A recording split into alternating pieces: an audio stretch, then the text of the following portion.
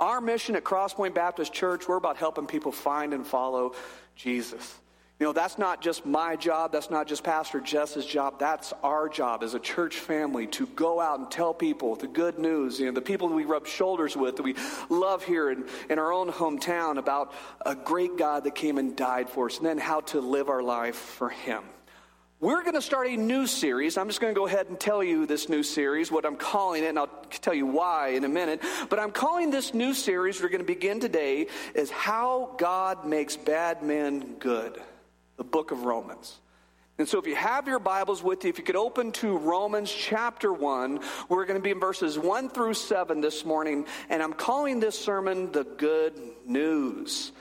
And so today is day 1, and we're going to begin this series as we walk all the way through the book of Romans.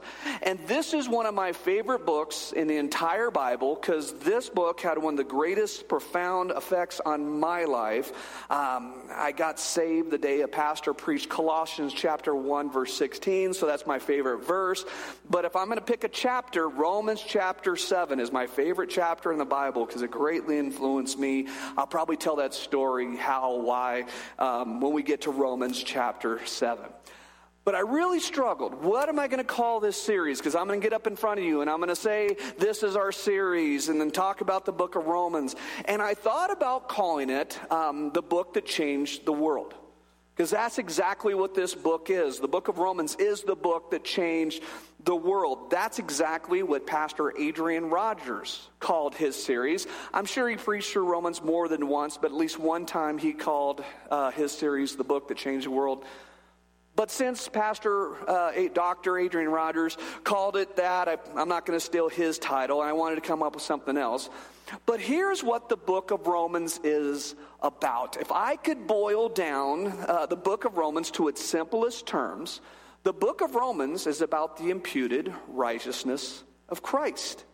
So if you've ever wondered, hey, what's that book about? The book of Romans is about the imputed righteousness of Christ. Can you remember those 5 words? Yeah? Can you say it with me? Say it with me. The imputed righteousness of Christ. Okay, that's it. If you can remember those 5 words, and if you know what those 5 words mean, well, then you know what Romans is about. But I thought you might get tired of hearing that every single week, because I'm going to say it every week. And so probably like by week 40, you're like, okay, Pastor John, I'm tired of this. But so I thought of, what else could I call it? And I'm a pretty simple guy. I learn things if you put them in its simplest terms. And so here's another way to think of the imputed righteousness of Christ. It could be thought of as how God makes bad men good. So that's what I'm going to call this series, because that's what Romans is about. It's how a holy God can make sinful men and women good. And then we're going to talk about the ramifications of being declared righteous by a holy God. Because if you've been declared righteous by a holy God, it should really affect the way you live your life, right? This isn't just head knowledge that we're coming into this building to hear about. It should change everything in your life. And so we're going to spend the next several months discussing that, Lord willing, and unless He comes and takes us back to be with Him. And then none of this really matters anymore. But so that's what we're going to be in for, I'm going to guess, until somewhere around August, September, maybe longer. Here's something I think most of us will agree on. Whether you get your news source from Fox or CNN or somebody else, if you get the news at all, the vast majority of news that we hear is incredibly negative. Okay? One reason that so many of us get just so tired of watching any news source is just negative all the time. Can we agree on that part? Yes, okay. I don't know about you, but it just wears me out after a while. Do you know why news sources do that? They do that because a negative story will grab the attention of the casual watcher longer than a positive story will. That's why the vast majority of news sources that we're watching TV, and then there's some attention-grabbing graphic followed by some attention-grabbing sound, is whoa, and this comes out, and it's followed by an incredibly negative story. And when they do that, we will sit there and we will watch it all day long. I remember back in the days following 9/11, I'm sure most of you remember that, but I was glued to my couch. I'm just on my couch, I'm watching TV for like a week straight. I really got zero accomplished because all I'm doing, I'm watching what's happening in New York City and Washington, D.C., and a field outside of Pennsylvania. And so I just watched TV all day long, and by the end of about a week, I was drained. Physically, mentally, worn out. And I imagine most of you did too. And I'm saying all this because here we're in the book of Romans, and the Apostle Paul comes out right from the get-go, and he doesn't give us negative news. In fact, he gives us great news. And this great news is the best news anybody will ever hear. We get bad news every day, right? But the Apostle Paul, he comes on the scene and says, hey, I've got great news. In fact, this is often awesome news. And the awesome news can be summed up in one word, and that word is the gospel.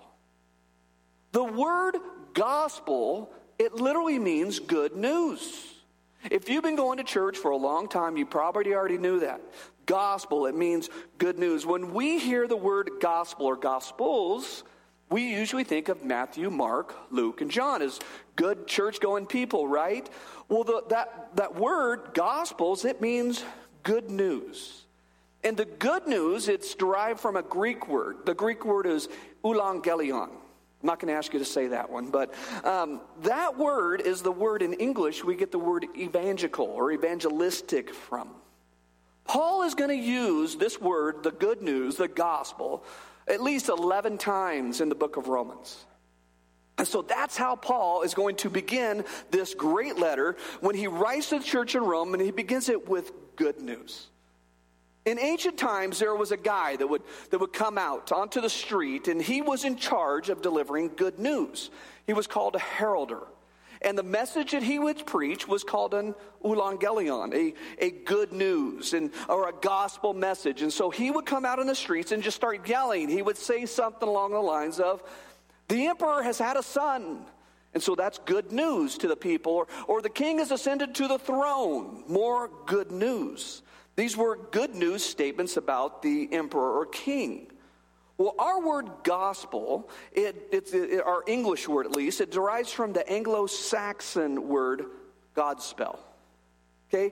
Godspell is where we get the term gospel from in English, and Godspell, it really means good story. That God has a good story. Now, some of you are probably thinking, I've heard this. I've been going to church for a long time. The gospel, that's old news. That's not really good news. I need to hear some new news, Pastor. And let me tell you, if you're inclined to think like that, then maybe you don't really know the good news. Maybe you don't understand the bad news. Because when you hear the bad news, it really makes the good news the greatest news you will ever hear. In the book of Romans, it's going to be filled with bad news. And the bad news makes the good news great. There's lots and lots of bad news. But Paul, he's going to start out this book with good news. You're going to hear bad news before we're done. And the bad news goes something like this. For all have sinned and fall short of the glory of God. You're going to hear there is no one good, no, not one. Later in this chapter, in Romans chapter 1, you'll read, for the wrath of God is revealed from heaven against all unrighteousness and ungodliness. And so the bad news, here's the bad news. We're guilty. We're all guilty. We've all committed crimes against a holy God, and we're going to pay for what we have done. That's bad news. I don't like that news. But here's an option number 2. Option number 2, somebody's paid for your crimes. And that's great news. The bad news is you can pay for it yourself. And that is really, really, really, really, really bad news. But the good news, you don't have to pay for it. That God sent someone, it was his one and only Son, to pay for your crimes and my crimes. Do you remember what the book of Romans is about? It's about the imputed righteousness of Christ, or how God makes bad men and women good. Okay? The book of Romans, it's really the Christian manifesto to freedom. This book is going to tell how God, through Jesus Christ, he sets people free from slavery. Slavery of sins and old habits and behavior. He sets us free. And when God, through Jesus Christ, sets us free from that slavery, listen, there's a new slavery. And that new slavery is slavery to Christ. When you get freed by God from slavery, there's a whole new slavery that we become slaves to, and it's a slave to freedom. Did you know that the book of Romans that we're going to be studying for the next several months, it really transformed some of the who's who of Christianity? There's guys like Augustine, greatly influenced by the book of Romans. Guys like Martin Luther. Martin Luther sparked the Protestant Reformation, and he's the guy, the reason why we're not all Catholic today. So you can thank Luther for that. There's guys like John Wesley. John Wesley sparked the Methodist revival where guys would get on horseback and there were circuit riders and they would go all over our country and tell people this gospel message. Guys like William Tyndale. If you enjoy reading your Bible in English, you can thank Mr. Tyndale for that. Well, the book of Romans affected his life. I see four sections within the book of Romans, and we're not going to have time to go through all these today, but I'm just going to shotgun blast them out here for you. Section number 1, we're going to talk about the wrath of God. The wrath of God is Romans chapter 1 through about halfway through Romans chapter 3. Section number 2 is the grace of God. The grace of God is Romans halfway through 3, all the way through Romans chapter 8. Then we come to the plan of God. And the plan of God is seen in Romans 9, 10, and 11. And then the will of God. That's the last section. And that's Romans basically chapter 12 until the end of the book. And with that, let's jump into the text. Let's read Romans chapter 1, beginning in verse 1. The Word of God says, Paul, a servant of Christ Jesus, called to be an apostle, set apart for the gospel of God, which he promised beforehand through his prophet in the Holy Scriptures, concerning his Son, who was descended from David according to the flesh, and was declared to be the Son of God, in power according to the Spirit of holiness by his resurrection from the dead, Jesus Christ our Lord, through whom we have received grace and apostleship to bring about the obedience of faith for the sake of the name, his name, among all the nations. I just love that. How many nations? All the nations. That's who this is for. Including you, who are called to belong to Jesus Christ, to all those in Rome who are beloved by God and called to be saints. Grace to you and peace from God, our Father and Lord Jesus Christ. Right off the get-go, I hope you notice who this book is from. He says, Paul, a servant of Christ Jesus, called to be an apostle, set apart for the gospel of God. When we write letters today, we typically say something along the lines of, Dear Bob, I've really been wanting to write to you. This has been on my heart. Blah, blah, blah, blah, blah. Sincerely yours, John. But that's not how they start out letters back in ancient times. Ancient times flips this around, and they put the guy who wrote the letter at the very beginning. And that's really helpful when you consider that they're reading these on scrolls. Okay, so it's so much more helpful to get the guy who's writing the letter right from the get-go. Imagine you were to receive a scroll. You don't know who it's from. And you have to read all the way through the scroll, and that's where the word scroll comes from, all the way through till you get to the end, and you find out it's somebody that's trying to call you about your extended car warranty. Right? That's no good. I want to know right from the get-go, hey, this is the Apostle Paul, the guy you already know. I'm here to tell you about this good news. And the car warranty, you just throw that skull in the trash, right? About a decade ago, there was a guy by the name of Michael Shapiro. Michael Shapiro wrote a book, and he called this book The Jewish 100. This book listed out, this was Mr. Shapiro's opinion of who were the top 100 Jewish influencers of all time. The number one most influential Jewish individual, according to Mr. Shapiro, was Moses. And that makes sense. Moses was kind of one of the who's who. If you don't know who Moses is the man that God spoke to write the first 5 books of the Bible. Genesis, Exodus, Leviticus, Numbers, Deuteronomy. I have to sing it to get it right. But that's who he said the most influential Jew ever was. And that's a good one. Number 2 on his list, Jesus Christ. I'm like, hold the phone. To have Jesus Christ, number 2 on any list, in my opinion, bad list, right? Jesus is clearly the most influential person to ever walk this earth. And so Mr. Shapiro's list is a bad list. But he's not a Christian. He doesn't see Jesus Christ as the God-man that came for our sins. So whatever, that's on him. Number 3 on his list, Albert Einstein. Number 4, Sigmund Freud. Stop. I've had to read a lot of Freud. Freud was a wackadoo. But anyways, that's on him. Number 5, Abraham, the father of the faith. I'm like, how can he not be at least number 3 on this list? Whatever. But number 6 on this list is Saul of Tarsus. Or we would know him as Christians. We know him as the Apostle Paul. Well, who is Paul? Well, Paul was born to Jewish parents in this town of Tarsus of Cilicia, which is modern-day southeastern Turkey.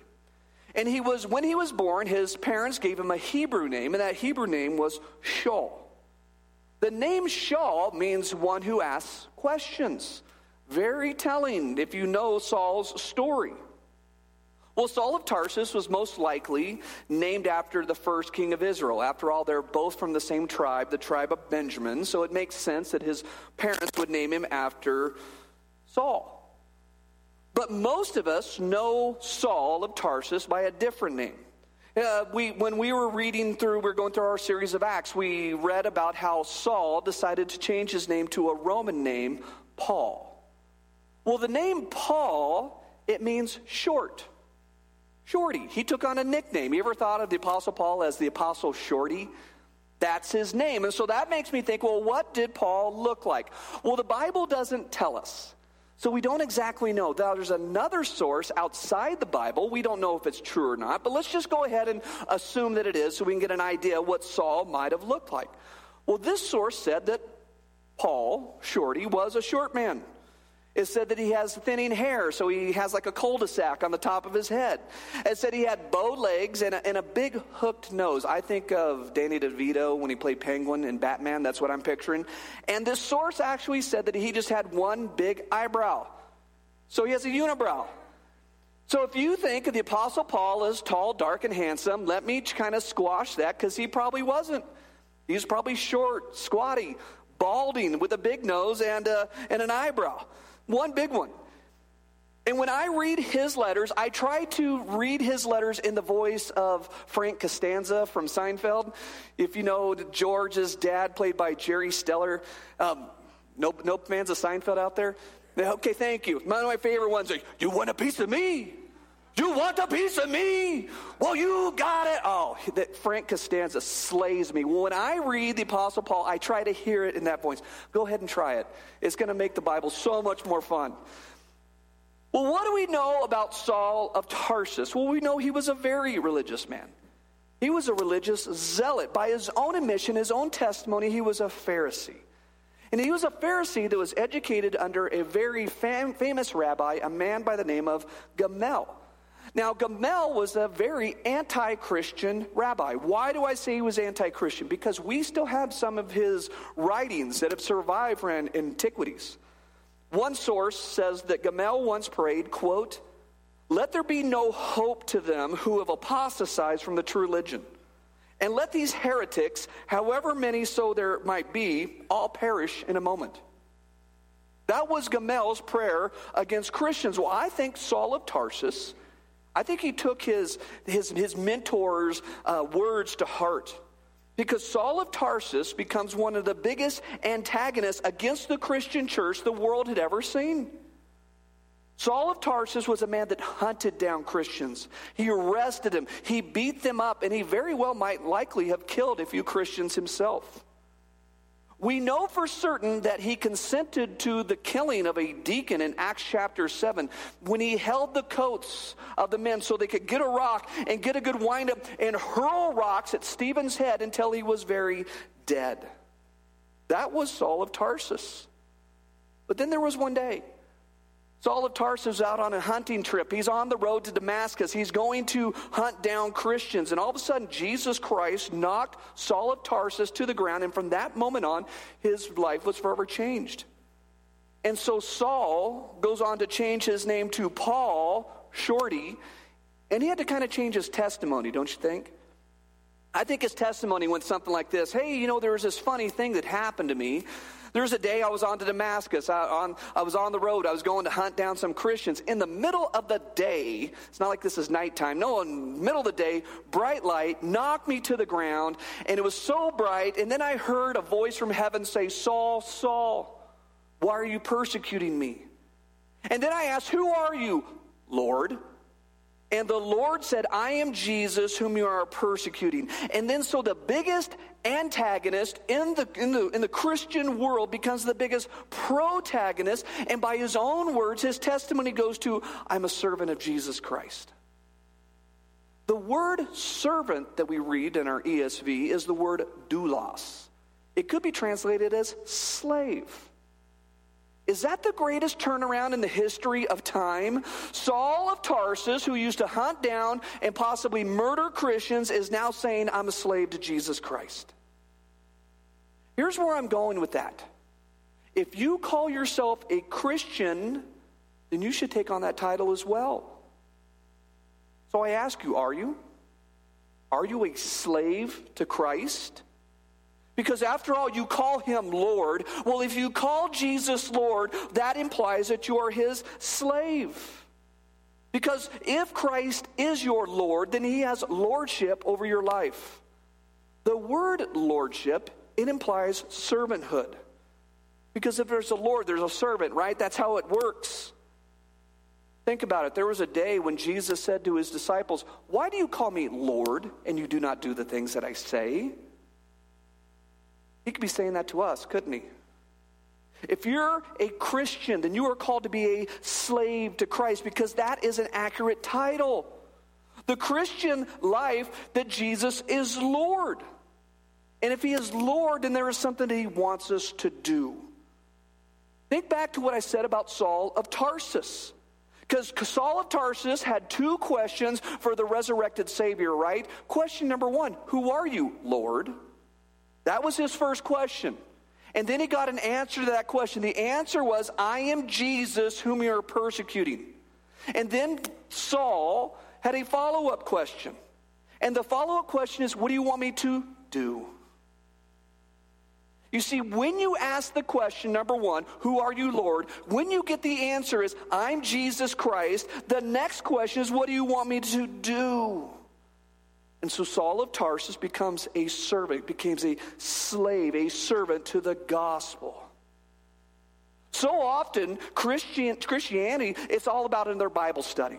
Oh, I've got to learn about this and I got to learn about that. No, being a Christian is about what are you doing for the resurrected Savior. Notice also in verse 1 that Paul says, called to be an apostle, set apart for the gospel of God. Back when Shorty called himself Saul, he would also call himself a Pharisee. Well, the word Pharisee, it means separated ones.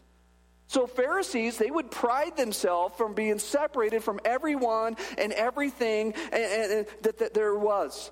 They were so separated that a strict Pharisee, when he walked through the streets of Jerusalem, would actually tuck his robe up around himself and would hold his robe close because he didn't want any Gentiles touching him.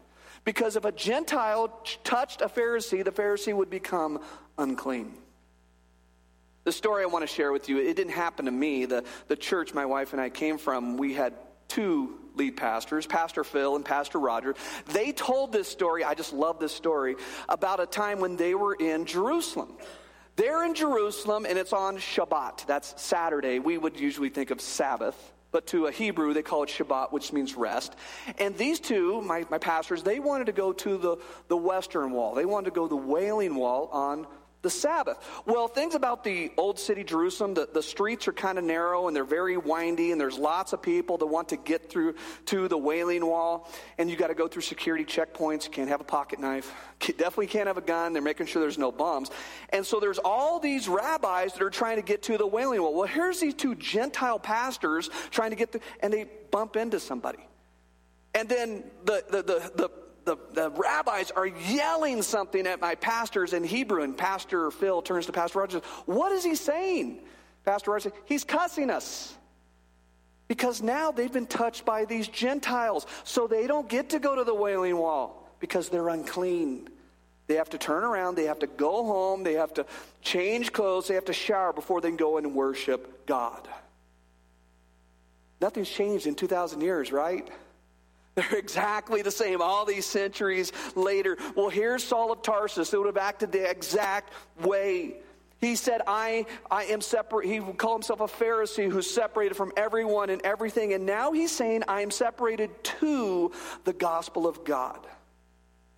Here's my question to you. What are you separated to? What are you separated to? Did you know that you can have a saved soul? You can have a lost life? Did you know Christ, you can be forgiven, all your sins forgiven, you can be going to heaven, but between earth and heaven, you're really not doing anything. You have a saved soul, but you're wasting your life. Lots of Christians give their testimony in a negative fashion. Hey, tell me about what it is like to be Christian. Well, I don't chew, I don't cuss, I don't drink, and I don't go with girls who do. That's usually a Christian's testimony, right? Well, here's what I say to that. Whoopity-doo! What do you do for the kingdom of God? Don't tell me on the negative side what you don't do. Tell me what on the positive side of the question you're doing for King Jesus. Because after all, he's Lord, right? Don't give me this empty lip service and tell me what you don't do. Tell me what you do. Because we are supposed to be separated from something, but we're supposed to be separated to something. Kind of like a marriage. That's how this is supposed to work. You know, when a young couple, they come to me, they want to get married, they're talking about separation. They're saying, I'm separated from everyone, everybody else, I'm separated only unto you. And so when I perform a wedding, I always start with the groom because the groom is supposed to be leading his bride in this. And when we come to that repeat after me part, I think most of us know, I always say, forsaking all others, living only unto you as long as we both shall live. Big statement, right? I'm only to you and only, for as long as you and I should live. Imagine, if you would, a couple, they come together and they have a wedding ceremony, and it's a great ceremony, and then they go back to the reception, all the music and the food is to die for. Then comes the honeymoon, right? And we know what happens there. They go back to the hotel room. What if the groom said, hey, sweetie, darling, sugar pie, I love you so much. You know what? I've got a girlfriend down the road, and I haven't seen her like all day long.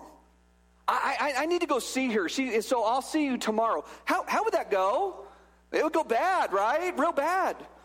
That's not good. Well, the groom needs to be separated from everyone and separated only unto her. So Paul is saying, I'm a servant. I'm an apostle. I'm separated to the gospel of God. I'm his slave. What he says goes. Paul is saying that my life is a blank check. I've signed the check, I've given it to King Jesus, and he can cash it however he feels. That's what Paul is saying. So I ask you again, what are you separated to? Did you notice the source of the gospel? Paul states it very clearly. He says the source of the gospel is the gospel of God. Have you ever heard somebody say, well, Christianity, it's a man-made religion. It's a man-made religion. The powers that be, they came up with this religion to keep the masses in line. Has anybody heard that before? Okay, I'm the only one. Okay, thanks, guys. Now, here's what I say to that. There is no way that Christianity is a man-made religion. Nobody's going to come up with this idea that everybody's condemned. We're all going to hell, every single one of us, unless you come to know the saving grace by faith in Jesus Christ. That's your only hope. That's not man-made religion. Man-made religion would go something like this. Hey, you know what? Y'all are doing good. You're all doing pretty good, but you know what? I can help you do a little bit better.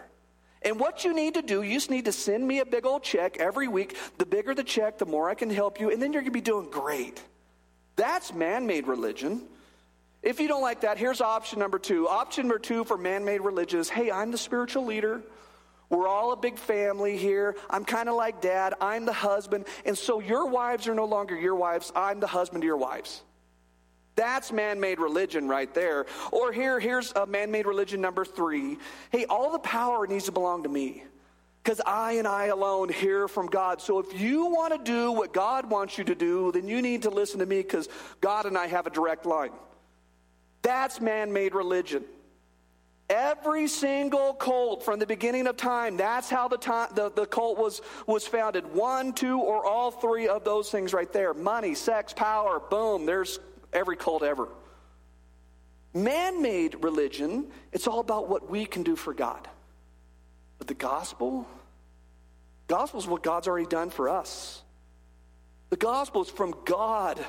The apostles didn't invent the gospel. They discovered it as revealed to them from Jesus Christ. That's why Peter says this in 2 Peter chapter 1, verse 16. Peter says, "For we did not follow cleverly devised myths when we made known to you the power of the coming of our Lord Jesus Christ." The apostles didn't come up with this. God gave it to them. Look back in Romans chapter 1, verse 2. "Which he promised beforehand through his prophet in the Holy Scripture." Hey, where did the prophets, where do we find those in our Bible? They're in the Old Testament, right? And so the question we should ask, why is that important? Why did Paul put that? Why is that verse 2 of this amazing book? That's important because there's some people that come along and go, hey, the New Testament, that's just a new and improved edition from the Old Testament. That's all it is. And then some jokers come along and say, hey, I've got even a newer improved testament. It's like a New Testament. No, that's called heresy. The New Testament is not another religion that's just completely apart from the Jewish people and the revelation from God to the Jews. Christians are not a bunch of defectors from Judaism who followed some renegade leader named Jesus. No. The same revelation that's in the Old Testament is now revealed in the Old Testament, now in the New Testament. That's why Jesus, he comes on the scene. He says, I didn't come to destroy the law and the prophets. I came to fulfill them. Right? That's why Peter, if you go read in Acts, the day of Pentecost, 3,000 men get saved. It's awesome. And then they're baptizing all these people. And the Jewish leaders, they come to Peter and they're going, hey, what's this whole deal about? And Peter says, that's what is spoken about by the prophets. And then he goes on to quote the Old Testament to prove that it was predicted in the Old Testament. It's going to happen in the New. That's why Paul, when he's in front of King Agrippa towards the end of the book of Acts, if you remember that, he says to King Agrippa, he says, hey, I'm not saying anything other than what Moses and the prophets had already said, that Christ would suffer for our sins and rise again. What he's saying is all part of the same revelation. It's all predicted in the Old Testament. We see it happening in the New Testament. This isn't just some kind of good news that was just sprung on people haphazardly. No, it's been anticipated for centuries. Let me share with you one of the most crystal clear scriptures from the Old Testament that explains what's going to happen in the New Testament. Look in Jeremiah 31, verse 31. It says, behold, the days are coming. Hey, there's this event that's going to happen in the future, declares the Lord. So somebody talking, really important, his name is God. It says, and I will make a new covenant with the house of Israel and the house of Judah. This is to the Jewish people. Not like the covenant that I made with their fathers on the day that I took them by the hand to bring them out of the land of Egypt. My covenant that they broke. Though I was their husband, declares the Lord. For this is the covenant that I will make with the house of Israel after those days, declares the Lord. I will put my law within them. And I will write it on their hearts, and I will be their God, and they shall be my people. That sounds like New Testament stuff, doesn't it? Verse 34, and no longer shall each one teach his neighbor and each his brother, saying, I know the Lord, for they shall know me. From the least of them to the greatest, declares the Lord. And I will forgive their iniquity, and I will remember their sin no more. There are so many biblical prophecies found in the Old Testament say, hey, this is what's going to happen in the future. And then, whammo, we see it happening in the New Testament. So many, I don't have time to do it all in one Sunday. And these prophecies, So often, we turn on the news and there's some weatherman that says, hey, tomorrow there's a 50% chance of snow, right? And maybe he's right and maybe he's wrong. That's not what happens in the Bible. In the Bible, God shows up and says, there's a 100% chance of this happening. You can take this to the bank, bet your life on it, it's gonna happen. Done deal. And with that, I want you to consider for a moment some of the biblical prophecies that talk about the who, when, where, how the Messiah would come. It is humanly impossible to arrange the tribe of Israel that an individual would be born in. It is humanly impossible to arrange what town that guy is going to be born in. That's only two of dozens and dozens and dozens of the biblical prophecies that talk about the who, the where, the why the Messiah would come. There's one scholar that said this, quote, in 100 billion years, there is no chance that the prophecies that Jesus fulfilled could have been fulfilled without God. You see how this book is completely different than any other book there is? Because only this book says, hey, this is going to happen, and then it happens 100% of the time. Other religious books, they go, yeah, it's going to happen. Then it doesn't happen. Throw that book away. Go get a different one. Okay? So let's read what this is really about. What the gospel is really about. Look in verse 3. Concerning his son, who was declared from David according to the flesh, and was declared to be the Son of God in power according to the Spirit of holiness by his resurrection from the dead. Hey, all those prophecies in the Old Testament, all those predictions were made. There's over 300 of them. They all point to one person. It's all about Jesus. Jesus Christ is the subject of the Old Testament. Jesus Christ is the subject of the New Testament. That's why Jesus said to the Jews, maybe you remember this, he said, hey, if you believe Moses, you should believe me because I'm the guy he wrote about.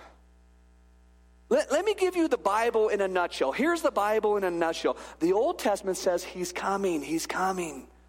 And then the Gospels say he's here, he's here. And then from Acts to Revelation it says he's coming back, he's coming back. If you don't believe in a literal return and reign in Christ, I think you're about to be solely upset here really soon. Maybe that summation of the Bible is too complicated for you. Let me give you an even easier. Pastor John, 3 steps, too tough. Here's the Bible in 2 steps. It's about one person, 2 events. The first half, the first time is his first coming is to deal with sin. His second coming, it's about to rule and reign with those who have been cleansed from sin. The whole Bible, it's about one person, 2 events, Jesus' first coming and Jesus' second coming. But notice who Paul refers to Christ as. Read verse 3 again. Concerning his son, who was declared from David according to the flesh, and was declared to be the Son of God in power according to the Spirit of holiness by his resurrection from the dead. In other words, this is what Paul is saying. He's saying Jesus is of the seed of David. That means he's fully man. And then he says he's fully God as the Son of God. You see, as the seed of David, being fully human, Jesus could fill all those predictions about a leader, about a deliverer, this guy that's going to come on the scene, he's going to save us. And as the Son of God, Jesus was fully God. Conceived of a virgin, born of the Spirit, sharing the same nature as God the Father. If you don't understand the term Son of God, that means deity. That Jesus is God. That's what that term means. And there's so many, oh no, that's not what that means. That means that there's God the Father and he has some sons. No, that's not what it means. If you go to the Gospel of Mark, when Jesus is being interviewed, the high priest comes and says, hey, tell us plainly who he is. And then Jesus tells him plainly who he is, and the guy tears his robe. And he says, what other proof do we need? He says he's the Son of God. That's blasphemy. We have to kill him because he's saying he's God come in the flesh. Fact check me on that, please. What that means is that the good news, it's not about a good man. Oh, Jesus was a good man. That statement falls woefully short. No, the good news is about the God-man. Being man, Jesus had the ability to substitute for us on that cross. I'm a man. I'm a sinful man. I need a man to take my place. But being God, he has the capacity to save all of mankind as the substitute, as the only perfect sacrifice. Let's look at the scope of the gospel. This blows me away. Look in verse 5. Through whom we have received grace and apostleship to bring about the obedience of faith for the sake of his name among all the nations, including you who are called to belong to Jesus Christ. To all those in Rome who are loved by God to be called saints, grace to you and peace from God, our Father and Lord Jesus Christ. Here's the deal. The good news, it's not just local news. This is breaking news. This is worldwide news. It's for all people. So this is what Paul is saying. If I could sum it up in these words, he's saying God sent us to tell the whole world about Jesus. It's the greatest news ever. That's what Paul is saying. This news is not limited to one race, one place, and one time. No, but it's for all people, everywhere, in all times. That's what he's saying. That's why Paul, later in this book, he's going to say in Romans chapter 3, verse 29, he's going to say, or is God the God of the Jews only? If you don't know this, Jews will always ask a question and they answer it. It's like their own language. It's a language of sarcasm. Is God the God of Jews only? Or is he not the God of the Gentiles also? Yes, of Gentiles also. Paul is just asking that question and answering it right away. You're thinking, why is that important? Why does that really even matter, Pastor John? Because there is this theory that's going around there that's real dangerous. Yesterday on my Facebook feed, this event showed up. It happened yesterday, 7 years ago yesterday, I posted it. I was in Bogota. Frank and Dan just got back from being in Bogota. They just got back. Well, I was on the team that went in there first, and we started that church. They had 2 pastors and no congregation, so we just hit the ground and let's go find their congregation. We were at an event. We're having a party in the park, and there was this man. He was a Sikh. If you don't know what Sikhism is, Sikhism was founded by a man in northern India. Well, here's a Sikh living in Bogota, Colombia, spoke English and Spanish, and his name was Paul. This is ironic here. But Paul, the Sikh man, he told me, he says, the only reason you're here is because you're trying to convince people of your American religion. He said Christianity is a Western thing. And he said the only reason you're here is because your parents were Christian and they convinced you to be a Christian. And now you're trying to convince everybody in Bogota that Christianity is the way.